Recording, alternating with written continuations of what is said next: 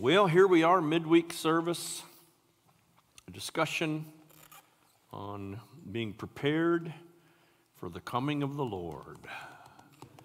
And you're like not to say that any of you who are not here tonight are unfaithful, because I know you are. You're home for various reasons. But herein, if you're connected, you're part of the faithful bunch, if you will, who are saying, I want to know what it's going to take to be ready for the Lord's coming.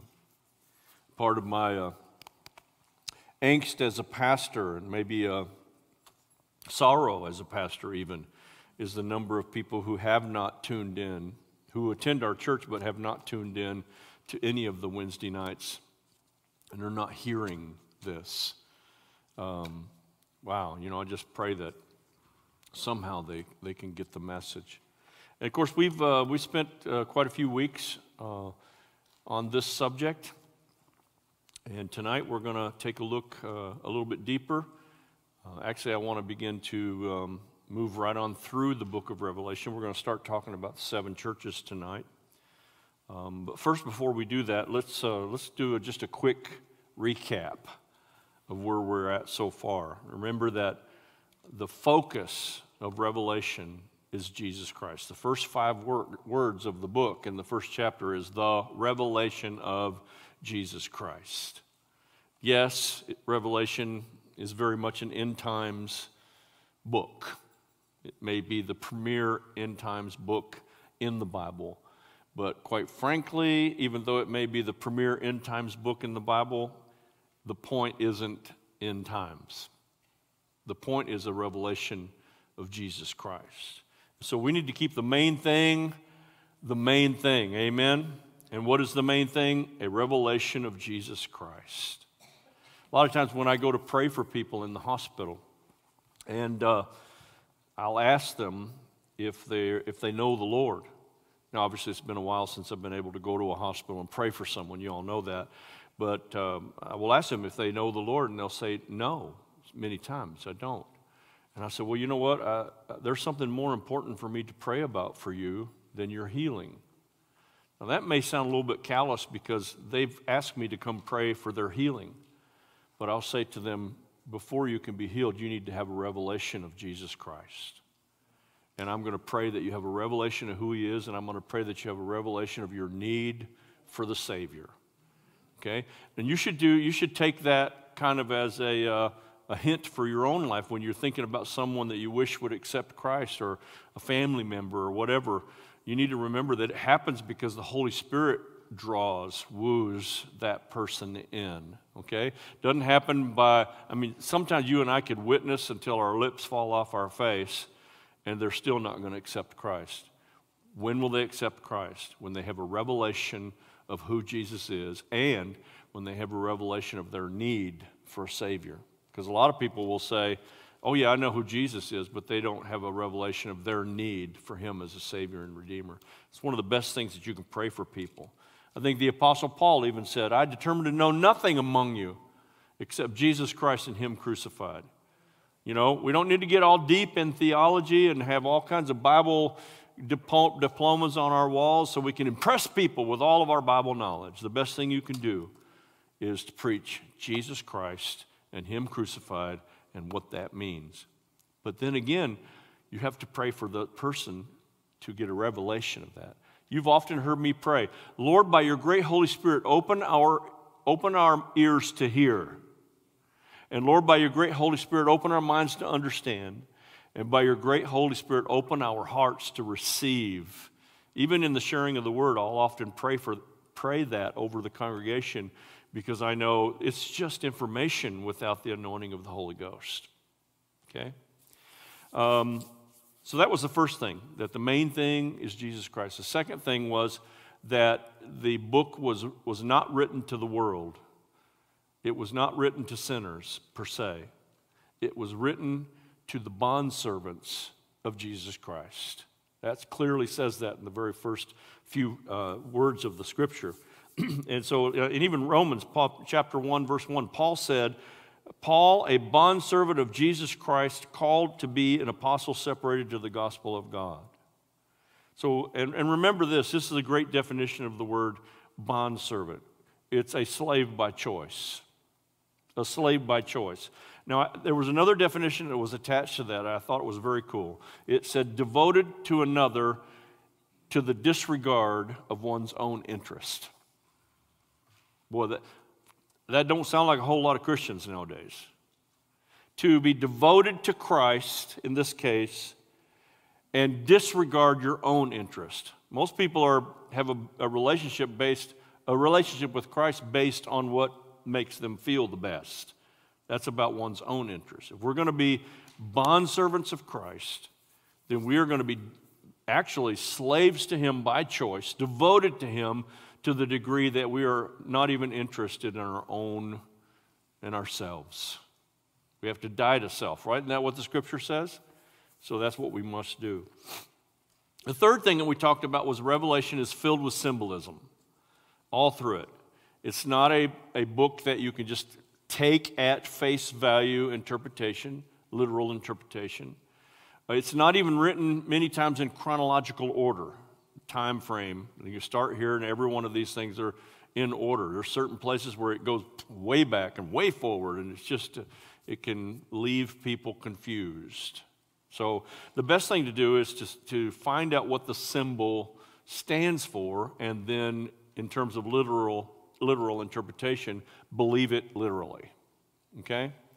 So the focus is Jesus. The function is to reveal the future to His bondservants.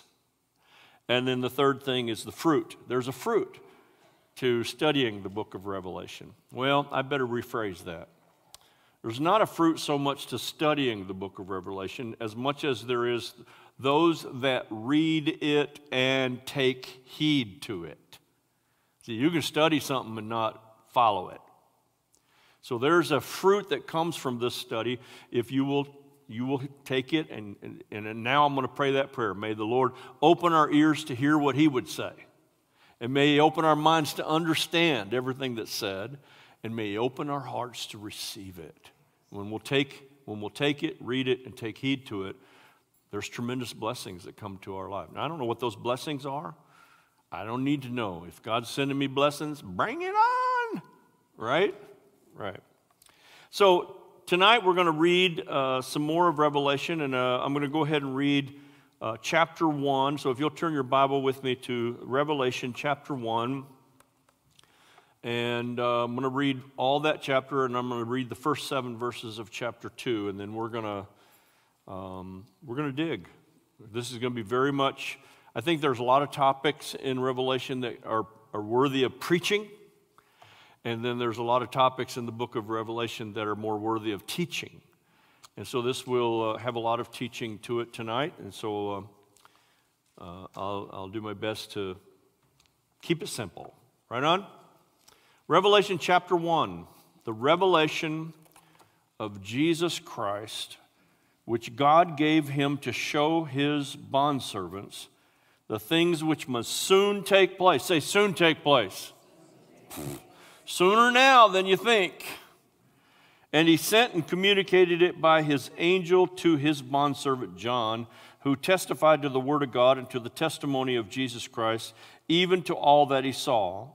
Blessed is he who reads and those who hear the words of the prophecy and heed the things which are written in it, for the time is near. Say, the time is near. And goes on, John to the 7 churches that are in Asia, grace to you and peace from Him who is and who was and who is to come, and from the 7 spirits who are before His throne, and from Jesus Christ, the faithful witness, the firstborn of the dead, and the ruler of the kings of the earth, to Him who loves us and released us from our sins by His blood. Praise God. And He has made us to be a kingdom, priests to His God and Father. To Him be the glory and dominion forever and ever. Amen. Behold, He is coming with the clouds, and every eye will see Him, even those who pierced Him, and all the tribes of the earth will mourn over Him. So it is to be. Amen. I am the Alpha and Omega, says the Lord God, who is and who was and who is to come, the Almighty. I, John, your brother and fellow partaker in the tribulation and kingdom and perseverance which are in Jesus, was on the island called Patmos because of the word of God and the testimony of Jesus. I was in the Spirit on the Lord's day, and I heard behind me a loud voice like the sound of a trumpet, saying, "Write in a book what you see, and send it to the 7 churches, to Ephesus, and to Smyrna, and to Pergamon, and to Thyatira, and to Sardis, and to Philadelphia, and to Laodicea." Then I turned to see the voice that was speaking with me, and having turned, I saw 7 golden lampstands. And how many know this is all symbolism right here? And I'm not going to dig too deep into this because I want to get into us taking a look at the 7 churches.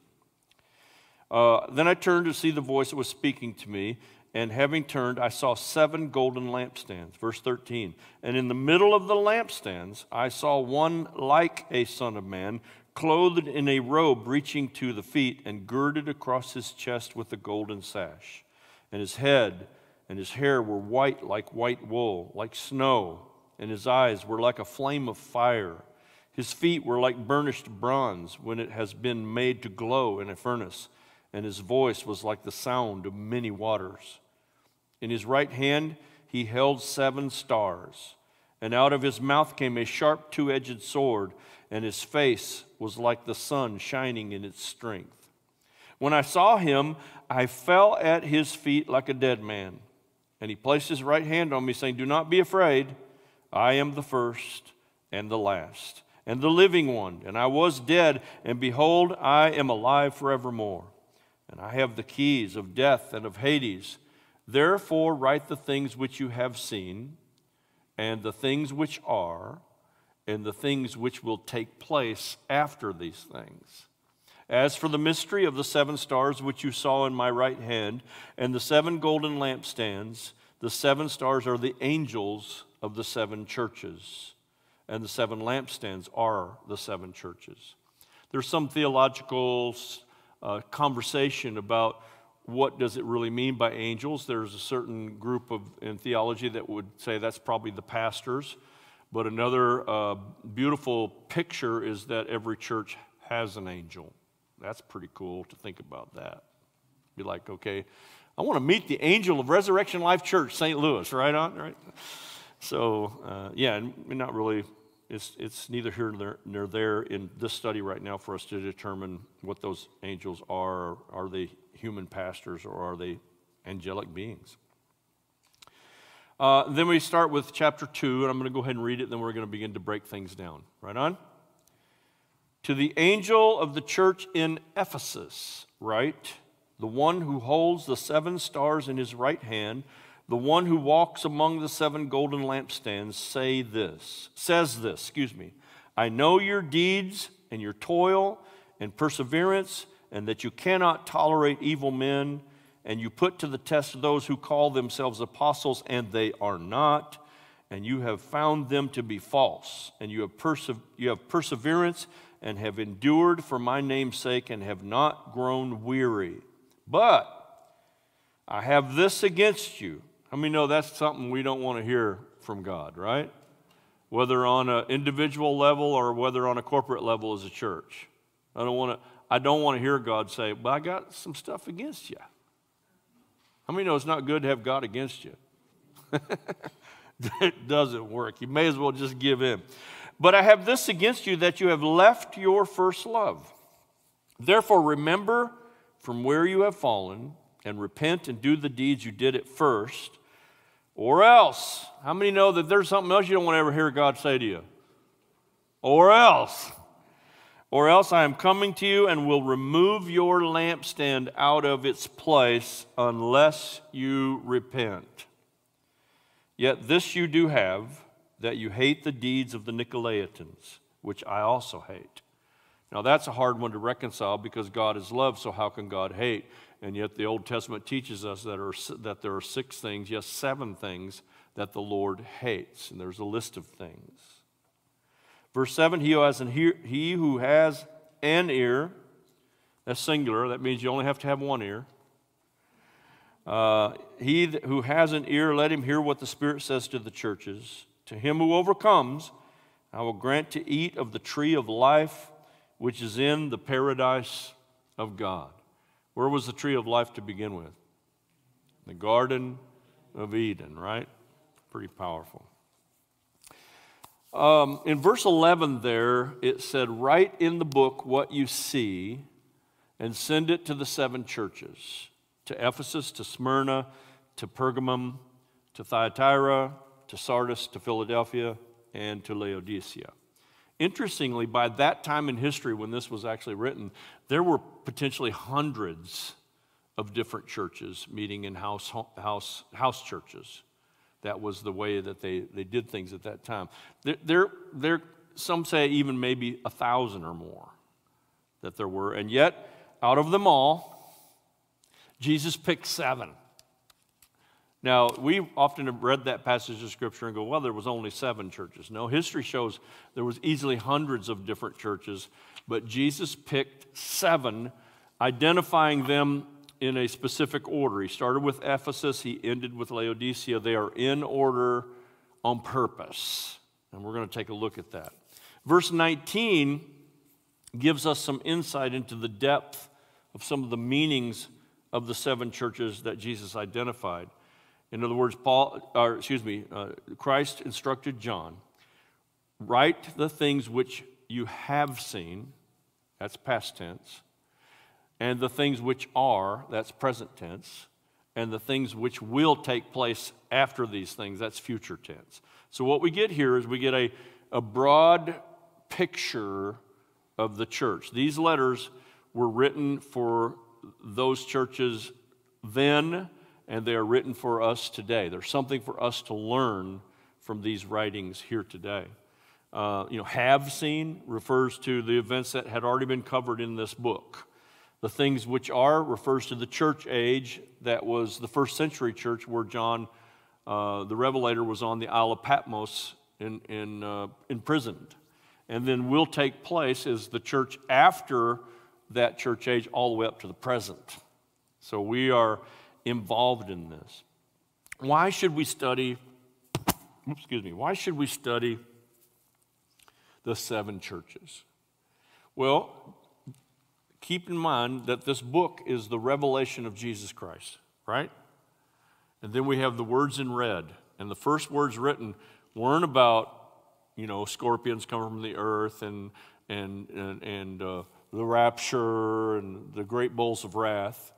He gave a picture of 7 different churches. And these 7 different churches had certain things that God was okay with, and they had certain things that God was not okay with. And why should we study the 7 churches? So we can truly be prepared for the Lord's coming, right? I not only want to hear him say to me, Rick Lopez, well done, thou good and faithful servant. I'd love to hear him say about Resurrection Life Church, well done, thou good and faithful church. Right on. So we can learn something from here, from these assessments. They're really assessments, evaluations that Christ is giving these churches. We can learn things we don't want to do, and we can learn things that we ought to do. And we need to take a closer look at ourselves as a church in order to be able to say, wow, that's an honest assessment of me and I don't like it. Or that's an honest assessment of our church, and praise God. So this is a description of the 7 churches. This is a picture of the church at the present time and in the future as well. How many know that no one can assess and evaluate the church better than Jesus himself? Dr. Jesus, the one who created the church, can be the best one to give the church its annual evaluation. Right on, we all dread those things at work, right? In the 2nd and 3rd chapters, the Lord Jesus gives each of the 7 churches, literal churches, an x-ray. He takes a look at their true spiritual condition. And throughout this study tonight, as we look at the church of Ephesus, I want to keep this question in mind. If the Lord took an x-ray of Resurrection Life Church, what would its spiritual condition be? That's That's an honest and powerful question that, quite frankly, a lot of churches aren't necessarily willing to answer or ask because they're very satisfied with what they're doing, and heaven forbid we change anything. Right on?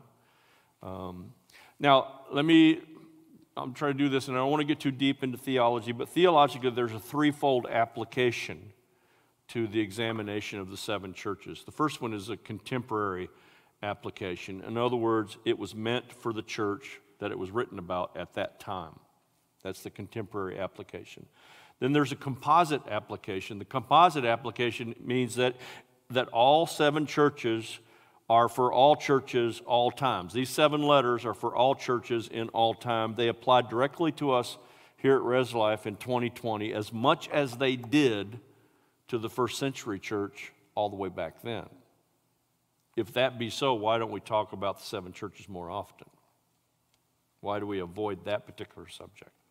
Then there's a chronological application, and really, if we look at these churches, we can see a panoramic view of church history from John's time all the way up to the present. For example, snapshot of the history of the church through the letters.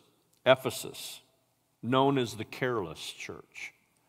It existed from AD 30 to about 100, AD 100. Smyrna, the persecuted church. It existed AD 100 to 300. Well, I shouldn't say it existed during that time. It speaks of the church during that era, okay? Pergamum, the compromising church. Ruh-roh, AD 300 to 500. Thyatira was the corrupt church. Oh my gosh. Lord, please don't find any symptoms of compromise or corruption here in Jesus' name. But the corrupt church was AD 500 to 1500, which is also known historically as the Dark Ages. Sardis was known as the crippled church. AD 1500 to 1700. Philadelphia was known as the consistent church. I think, if I'm not mistaken, Philadelphia is the only one that got nothing but a good assessment. And that was 1700 through 1900. Now you might think, where are we? Well, we're in that last one, the lukewarm church. That's Laodicea, is the lukewarm church, which was from 1900 to this present day. And if there was ever a day where the church, I don't want to say by and large, but in many respects, the church is a lukewarm church. There are few churches out there that will preach on sin, preach on repentance, preach on conviction, hold the people accountable to a lifestyle of godliness and holiness. And they have been lukewarm. They've only been hot in terms of the show. The show. Hired musicians in many cases with smoke and lights and everything else to entertain the flesh. Let's capture them by entertaining the flesh. Maybe we get a chance to squeak into their spirit somehow. I mean, no, that's just the wrong approach altogether.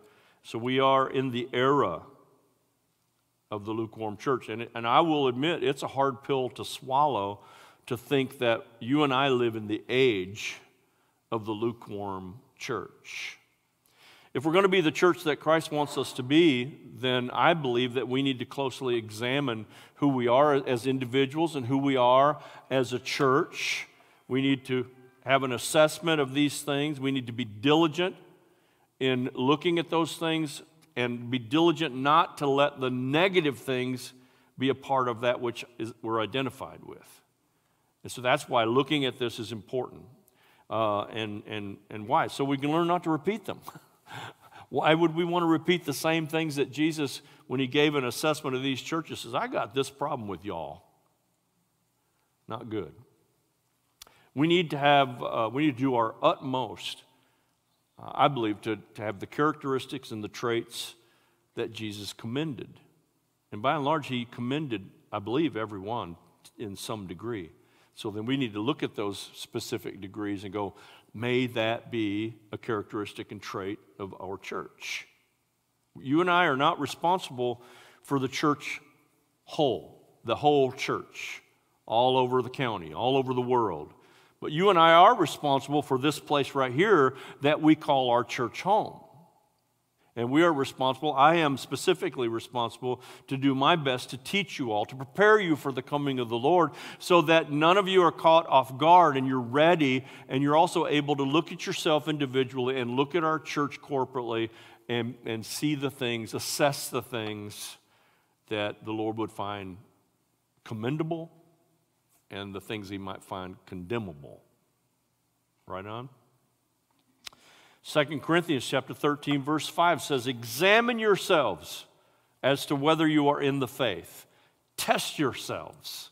So it's not an unusual thing for us to say we need to have some self-evaluation individually, and I think we ought to have an evaluation as a church. We need to regularly check ourselves, give ourselves a heart check, give ourselves a spirit check, and give ourselves an attitude check. Some of us need a checkup from the neck up.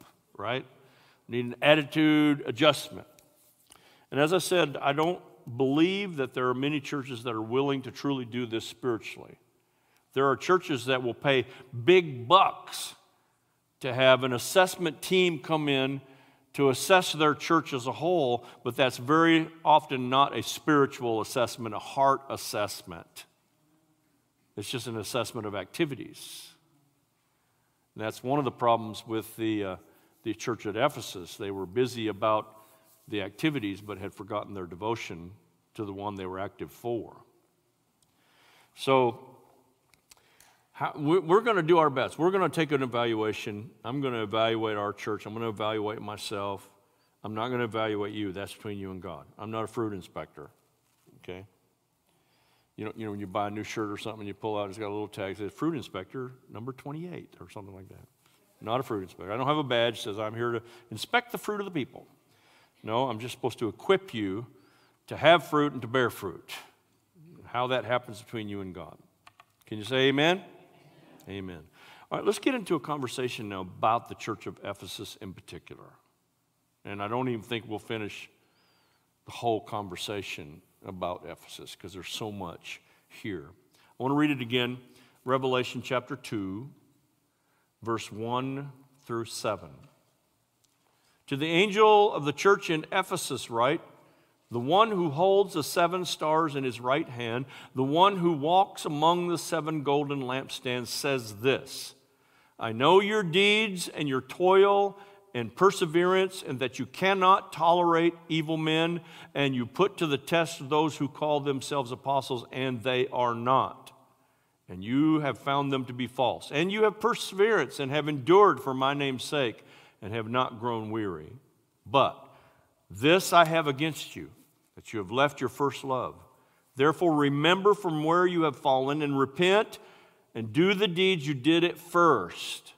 Or else I'm coming to you and I will remove your lampstand out of its place unless you repent. I believe that's not only an individual thing, I believe that's a corporate thing as well. Yet this you do have. So once again, I think we got what's called commonly sometimes in leadership as a praise sandwich. It's a praise sandwich. He gives you all these good things he likes, and then in the middle, here's the things he don't like, then he follows it up with some things he likes. It's called praise sandwich. And no one does it as well as Christ. Yet this you do have, that you hate the deeds of the Nicolaitans, which I also hate. And we're going to have to take a look at the Nicolaitans. Because if that's something that God says I hate, then how many know that any of the attributes or traits of the Nicolaitans, we don't want to have those as characteristics, attributes, or traits? What am I doing? I'm preparing you for the coming of the Lord. That's what this is all about. Well, Pastor, you're not talking about end times. Excuse me, I'm in the premier end times book where Jesus talked about this. We want to hear about the rapture. Well, you just hang on to your britches. We will more than likely get there.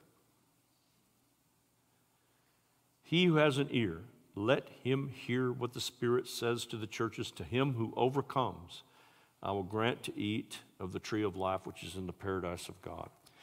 Now, as we look at these churches in the 7 churches, we have to look at the city or where they are at, because where they are at and some history or some snapshot views of the city that they're in tells us a little bit about not only the church, but the things that the church had to go through and endure through. So it's important to kind of get a snapshot of the city of Ephesus as well. Remember, one of the beautiful parts of Jesus' praise sandwich is he says up there, you have perseverance, and then he goes down again and he says, you have perseverance and have endured. He doubled up on that one. Oh, brothers and sisters, I can't tell you the number of times I've watched people just quit enduring, quit persevering. A lot of times one little thing in church makes them mad, and they're gone. And many times what happens to people that happens to is either they may find another church, but it never matches up to the love they had of their previous church, so they church hop and shop. Or there's others that settle down in a church they really know that they're not called to, but they're too mad to come back. Or they never, ever go to church again. We got to have some endurance, but I get ahead of myself. Snapshot of the city of Ephesus. It was the greatest harbor city in all of Asia. Now, if you think about a harbor city in America, what's the greatest harbor city in all of America? New York? How about on the West Coast? Huh? San Francisco? Yeah, or Los Angeles or something. San Francisco. So now I want you to think about these harbors. This is a harbor, the greatest harbor city in all of Asia. Okay, we got to put this together. Many of us would probably call New York and San Francisco the most liberal cities in all of America, right? Okay, so the most liberal city in all of Asia. It was known as the gateway of Asia. Everybody that came through Asia, or all that whole area, it encompassed many different cities. They had to go through Ephesus. In fact, it was spoken that any Roman leader that came to the area was required by Roman law to enter through Ephesus. It was also the wealthiest city in all of Asia. It was the center of worship for the goddess Diana. In fact, they had a temple to Artemis that was one of the 7 wonders of the Asian church at the time. In Ephesus, pagan worship was at its strongest. Now, I want you to think about, the reason I'm sharing this with you is because I want you to have a picture of where this church had to live, what it had to go through.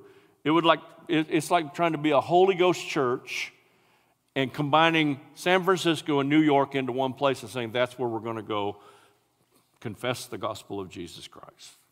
Not easy. It was a notorious center of pagan superstition. So not only everything for them was about idol worship and the pagan gods. My 7th point. It has been said that a more unpromising soil for the sowing of the seed of Christianity can scarcely be imagined. But listen, and yet it was there that Christianity has some of its greatest triumphs. The Apostle Paul stayed longer in Ephesus than he did in any other city in the Bible. Timothy, the Apostle Paul's spiritual son, was the first pastor and bishop of the city of Ephesus. Historians say that there can be few places that better prove the conquering power of Christian faith. So even though we've kind of given this analogy that Ephesus is like combining California and New York, in a liberal, what we would call today a liberal point of view, the greatest strengths and miracles of Christianity took place through Ephesus. That's pretty profound. So in verse 2, the Lord begins his evaluation.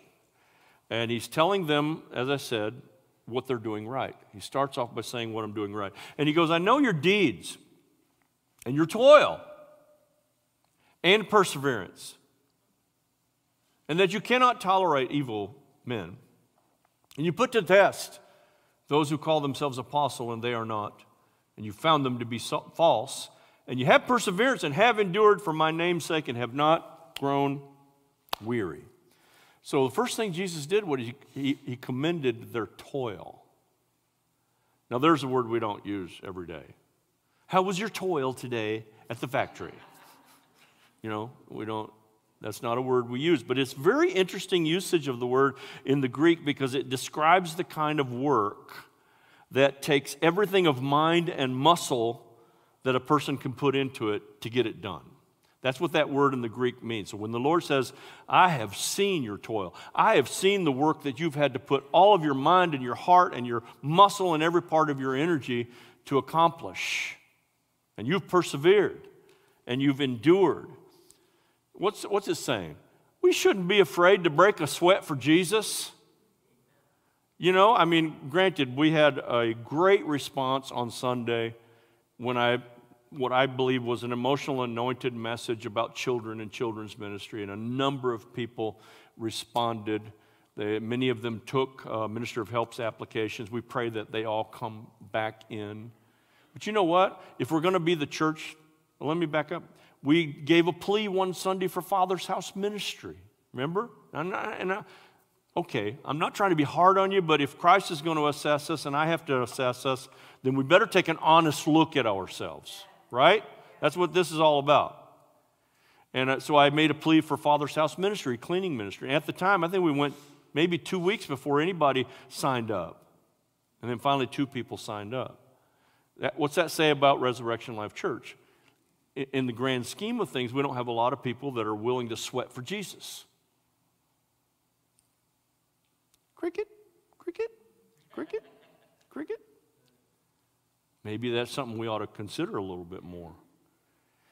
We shouldn't be afraid to break a sweat for Jesus. We are supposed to be toilers for Jesus. To throw our whole heart into it, to throw our whole mind into it, to throw all the muscle we got into the work of Jesus. We'll do it for the factory, because you get a paycheck. You'll come home dead dog tired and go back again the next day and do it again. Take the overtime when you can get the overtime. But heaven forbid you do something at the church. Now I know this is the holy crew. You're the holy crew. And I'm just preaching to the choir right now. That's sarcasm in case you don't know. D.L. Moody said this statement. It's a really cool statement. He said, I get weary in the Lord's work, but I never get weary of the Lord's work. I'd rather leave the church worn out any day of the week than to leave my wood shop worn out. We should be, Res Life, because that's what this is the assessment. This is the mirror. We're looking at Ephesus and going, what's in Ephesus that Christ likes? Let's make sure we got it here. What's in Ephesus that Christ doesn't like? Let's make sure we don't have it here. That's how this panorama works. And it's in the book of Revelation, so we are studying Revelation. And so I know that there's stuff that's happening during the season of COVID in 2020. I had a conversation with a group of pastors, and the question that was brought up was, are all of you having difficulties as we are getting people to serve? All the churches are having issues, especially as much to their surprise, as is much to my surprise, some of the most faithful who have always served don't even show up, don't attend church anymore. No offense to anyone, y'all. No shaming. Just stating the fact of a conversation. And at the time, and I gave a poor assessment. I gave a poor assessment of us. I said, I don't think I'm facing that. I think it's going pretty good. Then I did Father's House thing. I was like, oh dear, I guess it's not going very good for us. So D.L. Moody says, I get weary in the Lord's work, but I never get weary of the Lord's work. Oh, Lord, that we could have that heart. Anoint us with that, Lord, that we are okay with getting weary in the work, but never weary of the work. And may we be willing to sweat for Jesus. Amen. The second thing, Jesus commends them after toil. He commends them for their perseverance and their endurance. And again, we have another interesting Greek word. Sometimes we may look at endurance with like this grim patience. Grit your teeth and bear it and just get through it kind of thing, right? That's sometimes the idea of persevering. It must be bad if I'm having to persevere. So I'll just grit my teeth and dig my heels in and somehow I'll make it. But that's not what this word is talking about courageous patience. In fact, gallant, courageous patience in the face of hardship, in the face of trial, in the face of difficulty, and to do it with grace and to do it with joy. The Lord says, I know your toil. And work that requires all your muscle and all your mind to do. And I know your patience, not just gritting your teeth and bearing it, but going through the hardest of times with grace and with joy. I think as a corporation, Res Life has done that. We have gone through some serious times, and we have done it with grace and with joy, Brother Chuck. I don't think that at any time that this church just gritted its teeth and bore it and went forward. But what is the church corporate made of? People, individuals. Have we as individuals, because remember this is an assessment both individually and we individuals make up the church and the church corporate, which is Resurrection Life Church in St. Louis. Can we say that as individuals, that we put our hand to the plow of ministry, the work of ministry, with all our muscle, with all our mind, sweat for Jesus? And do we endure hardship with grace and with joy? Yeah, that's something to think on, isn't it? Something to ponder. Something to ponder. So far, Jesus has given the church at Ephesus 2 commendations. He said, break a sweat for Jesus. I'm just paraphrasing, but break a sweat for Jesus and have joyful patience in the face of hardship. Has 2020 had any hardship? Don't raise your hands. How many of you are gritting your teeth and bearing it? Don't raise your hands. But in your mind, you're thinking, oh dear. How many of you have gone through 2020 with grace and with joy? Think about it. And I'm not perfect, but you know what? I thank God for the anointing that He's put on my life, because throughout all of 2020, and people have asked me how I'm doing, I said, oh my gosh, I'm more invigorated and excited than I've ever been, because I have to think differently. I have to operate differently. The Lord is allowing me to have time to think about things and do things that I didn't have time to think about and didn't have time to do before. And it's been one of the most vibrant 10 months in my whole history as a pastor for 20 plus years. That's just by the grace of God, y'all. By the grace of God. So Jesus goes on, and now He commends them for testing and not tolerating, really, if you want to boil this down, false teachers. He says here, and that you cannot tolerate evil men, and you put to test those who call themselves apostles, and they are not, and they have been found to be false. So this is talking about false teachers, maybe even wolves in the camp.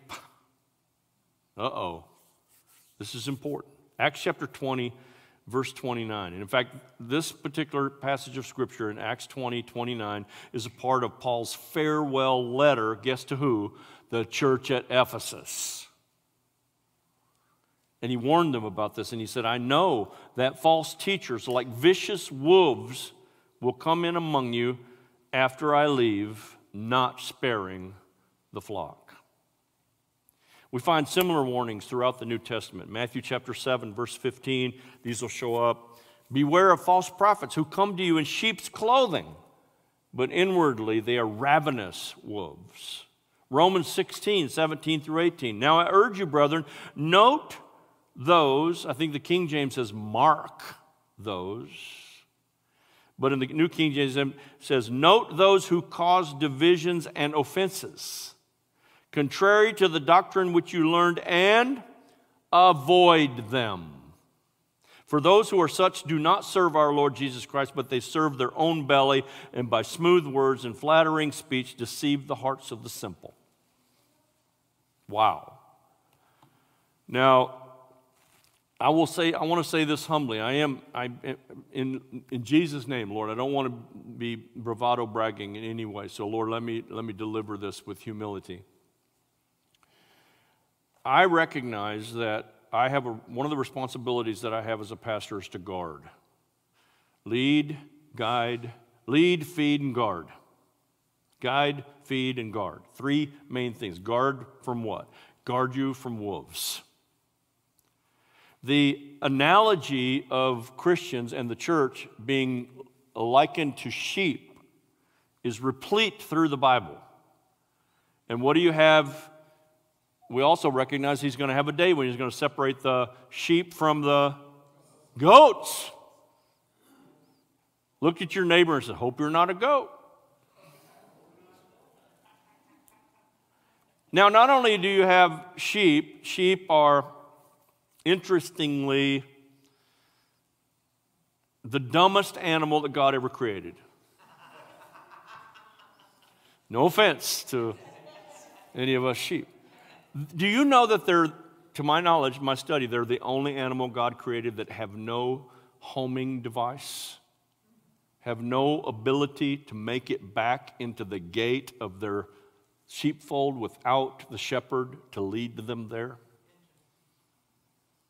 Did you know that sheep, if not moved to a greener pasture, will destroy the field they're in by eating every bit of grass that's there? There's nothing left unless the shepherd moves them to greener pasture. Did you know that sheep will not drink water from a moving brook? By still waters, greener pastures. Do you know that sheep have a commodity that they give the shepherd? Wool, right? You ever watch a sheep that's just laden down with thick wool? They're lumbering around because they can barely move, and birds are caught in that wool, and weeds are caught in that wool, and dirt's caught in that wool. They lay quietly while the shepherd lays them down and shears. There's an analogy. How many of you love to be sheared by your pastor? Sheared to pull the... Have you ever seen a sheep right after it's been sheared? They're jumping and frolicking and free. So yeah, there's times when you and I need to be sheared because we got so much of the world stuck to us that we're lumbering around as Christians, and we need a shepherd in our life. Every sheepfold has a goat. And nowhere are we told to get rid of the goats. We'd like to get rid of the goats because they're troublemakers. But it's Jesus who will separate the goats from the sheep, because the goats actually bring a commodity as well. Anybody know what the goats bring? Milk, cheese, dairy, yeah, goat milk. Right on. I love goat cheese. But here's goats. Keep the analogy in mind, get out of the animal kingdom and just get into the church kingdom for a minute. Goats will eat anything. Eat anything. Tin cans, garbage. Goats like to be on higher places. They'll stand up on the tops of the little coops or whatever they're called, look down on everything else. Goats always jump the fence and then unfortunately come back. Yeah. But the goats are important. Nowhere does the Lord say, get the goats out. No. But he didn't say feed the goats. He said feed the sheep. There's always something else that if you'll think about a picture, what's one of the other things that you always see when you see sheep and the shepherd? What's the other thing that you often see if you look at the nature shows? Sheepdog, thank you. A guard dog. That's right. And what does the guard dog do? Helps keep the sheep together and helps keep the sheep close to the shepherd. And what's the analogy there? Well, maybe like elders in the church, spiritual leaders that are to help keep the flock together. Then there's something else. that we're warned about with the sheepfold. What is that? Wolves. Just saying. What does the shepherd do to the wolf? Kills it. That's right. Kills the wolf. Now that don't mean that we're murdering a human being, but the Bible teaches us clearly to mark those that cause division among you and avoid them. 2 times while pastoring up in West Branch, this is the part where I don't want this to seem like I'm bragging, because I'm sorry that I have to tell that I have this story to tell. We had a wolf show up at our church. And how do you know a wolf? A wolf is somebody who begins to decimate the sheep, to kill the sheep, to separate the sheep from the flock. And when you begin to see sheep in your church that are now missing, you have to go, why are they missing? What's going on? What's happened to them? And in 2 cases up north in the 13 years I was there was a wolf in sheep's clothing that showed up at our church. In one occasion, it was a couple who showed up, and I actually knew something was wrong. They showed up in suits and just was really dressed up and immediately started greeting at our door right after walking in our door for the very first time. Now, I was only a year old as a pastor. Give me a break. I was just an infant. But I knew something was wrong. And we watched them and watched them. Whenever when the congregation would have their arms lifted in the air and singing and celebrating, they'd be on their knees, moaning and crying. If the Lord moved in such a way that people were in the altars crying before the Lord, they'd be clapping and shouting. And we pretty much met with them and escorted them. You have to leave. But what we did then, that they went to another church and did the same thing. Then they went to another church and did the same thing. They even posted posters at the grocery stores and stuff that Resurrection, well, it was New Life Christian Church, hates children. So they were decimating the flock.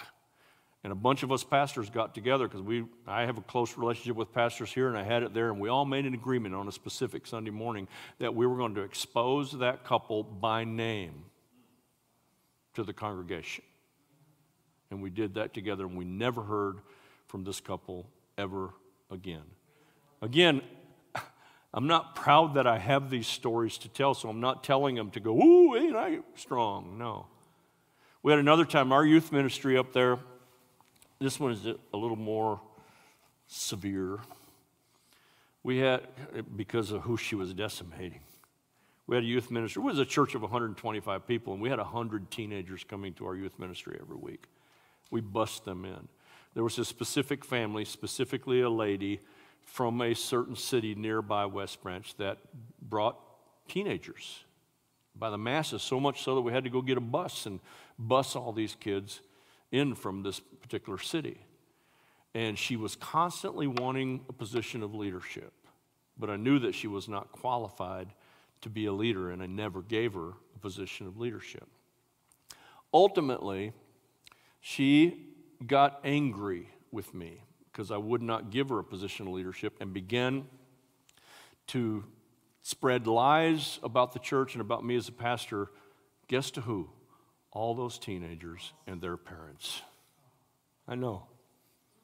It broke my heart. I stood up in the church and I exposed this person by name. She was a member of our church. I exposed her by name as a wolf in sheep's clothing, and I said, I am marking her for you to avoid her. If she shows up in this church, I will identify her in her presence here in the congregation. Now, I'm not saying that to be braggadocious. How many pastors are willing to take that risk? I haven't experienced it. My job is to guard the sheepfold. And Jesus said, here's a problem. There are wolves in sheep's clothing that are ravenous and savage and want to destroy the sheep. But one of the commendations that Christ gave to the church at Ephesus was, you see what's going on and you test those things and you don't allow it because you know that they're false. A shortcoming of many Christians today that And no offense, y'all, no offense, please. They're like sheep, because we are. That's the example of who we are in Scripture, sheep, right? And we will listen to just about anything and believe it, even over the Word of God. Or we will try to make it match the Word of God so that we can believe it. We'll swallow just about anything. And we have to be cautious to what we're listening to. We have to be cautious to who we're listening to. You need to be cautious about who you're giving to, who you're sowing money to. You cannot take it for granted that just because somebody was spot on 20 years ago that they're still spot on today. You better take a closer look. Again, I'm not going back into the message I did a number of weeks ago where I would not give any names, and I still won't give any names. I can't tell you the number of people who go, come on, tell us who it is. I'm like, no, I'm not going to do that because I don't want to be accused of slander. More than once, the New Testament insists on I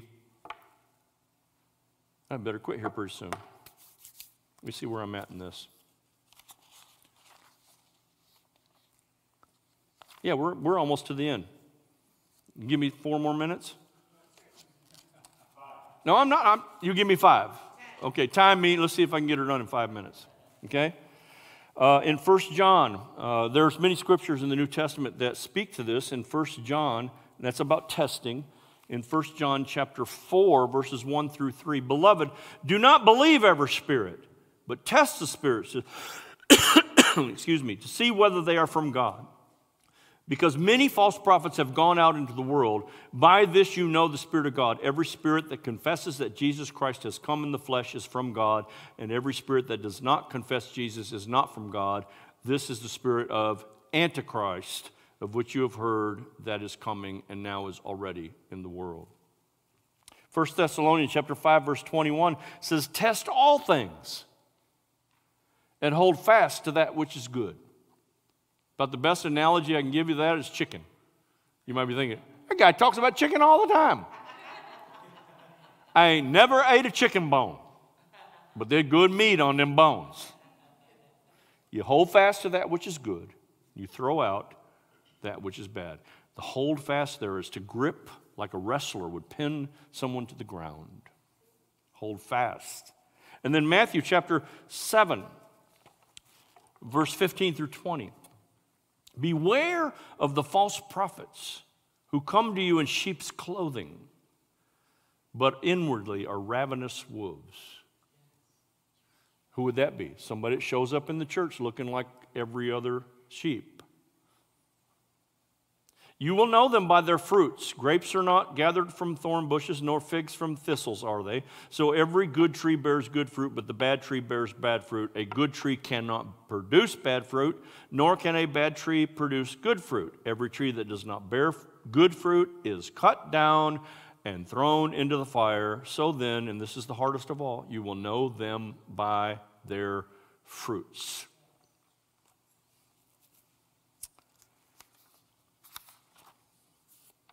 So the church at Ephesus had faithfully done this. They worked by the sweat of their brow and probably had sore muscles every time they got done working at the church. They endured great hardship in a really liberal, ungodly city. And they did it with grace, and they did it with joy. And they had a process by which they applied testing to those that came in. And they were able to weed out misguided false teachers, or as the scripture says, they're evil men. Unfortunately, something got lost in their process of doing things right. They were doing things right, but they forgot why they were doing it. Oh, that's a biggie, y'all. We can take a look at Rez's life and go, we're doing a lot of things right, but do we know why we're doing it, and do we know whom we're doing it for? Of course, Revelation 2:4, I have this against you, that you have left your first love. We will dig deeper into that, into the remainder of this letter next week when we get together. For now, a quick review of the kind of church that Jesus would say, well done, good and faithful servants, willing to break a sweat, working hard for Jesus. Every single one of us can do something. Every single one of us, every single one of you can do something in the kingdom and in the work of the ministry at your church.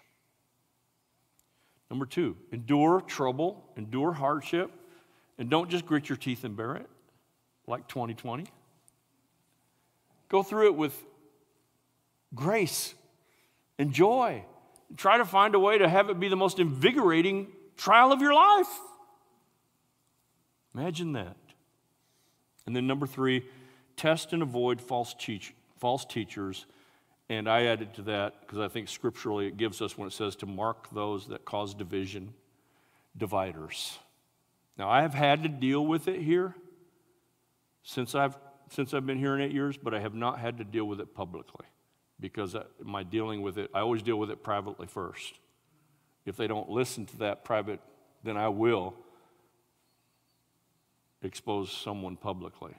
I'm not proud of that. I pray that I never, ever, ever have to do that again. And thus far in 8 years, I haven't had to do it here. And we have had some wolves. We have had some wolves. So, I posed a question to you all early on. Do you remember what it was? If Christ gave us an X-ray of our spiritual condition, what would it show? I want you to take that with you this week because the church isn't just what happens right here.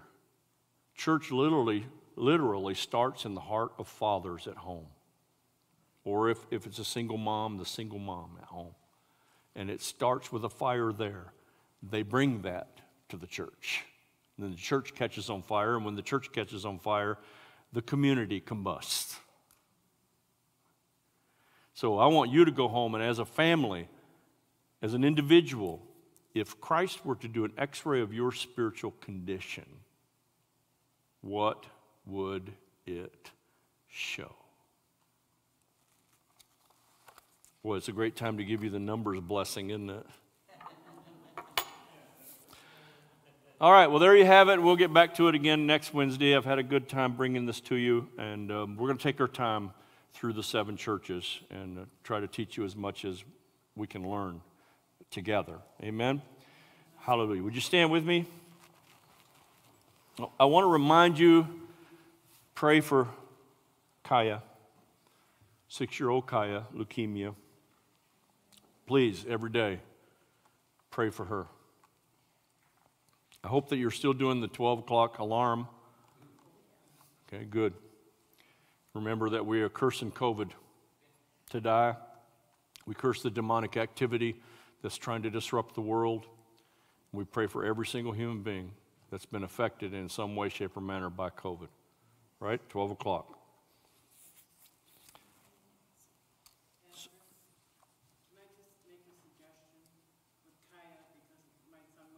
Yeah. Why don't you talk to me after church about it? Okay. Thank you. Okay. Okay, well, go ahead then. Come here. Come here. Come up here. Oh, dear. Are you a sheep or a goat? No, I'm just... I know what she is. All right, give us a suggestion. Make it brief. Yes, it's very brief. When you're going through chemotherapy, there's certain responses that your body can do. My son had leukemia when he was 18. So you want to pray specifically that she is an early responder. Ooh. Be specific with that, because if she's an early responder, that'll be... Thank you. Very good. That was awesome. You may get called on again. Pray that she is an early responder to the treatment. Thank you, Shanda. That was awesome. Well, Father, in the name of Jesus, we thank you for your word. Thank you for the opportunity to dig into it, to get it into our heart, and to become like it. We ask for your grace upon Larry and Nancy, the loss of their mom. We pray for Kaya, that as was just suggested to us, that she be an early responder to the medication, that she be healed of this and never have to face it again. I speak health and life over each and every person. In the name of Jesus, amen and amen. God bless you. We'll see you on Sunday.